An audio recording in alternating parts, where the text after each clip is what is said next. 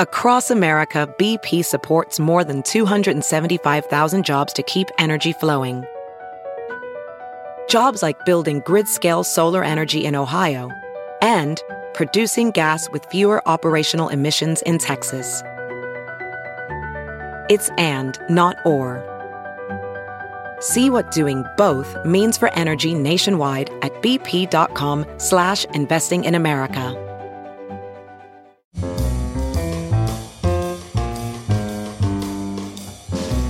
This is Merriam-Webster's Word of the Day podcast for March 28th. Brought to you by Merriam-Webster's Unabridged Dictionary Online, America's largest dictionary, now continuously updated. Learn more at merriam-websterunabridged.com. Today's word is persiflage, spelled P-E-R-S-I-F-L-A-G-E. Persiflage is a noun that means frivolous, bantering talk. Light raillery. Here's the word used in Gourmet in a sentence by Andrea Lee. The pleasant research I did for this story, in which coffee is equated with romance, led me to discover the famous cafés of Turin. As in Prague, Paris, or Vienna, they have for generations been arenas of aristocratic persiflage, intellectual gossip, and even revolutionary ideas.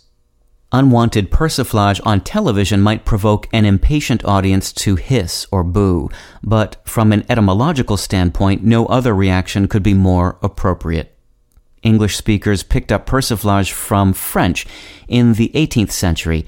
Its ancestor is the French verb persifler, which means to banter, and was formed from the prefix per, meaning thoroughly, plus siffler, meaning to whistle, hiss, or boo.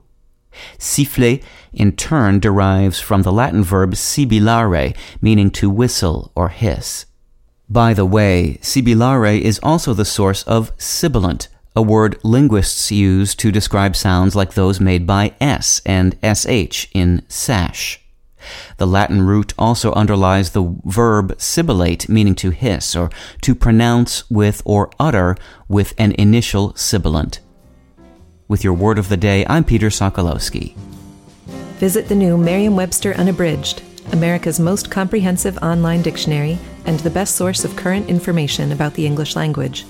Get started today at merriam-websterunabridged.com.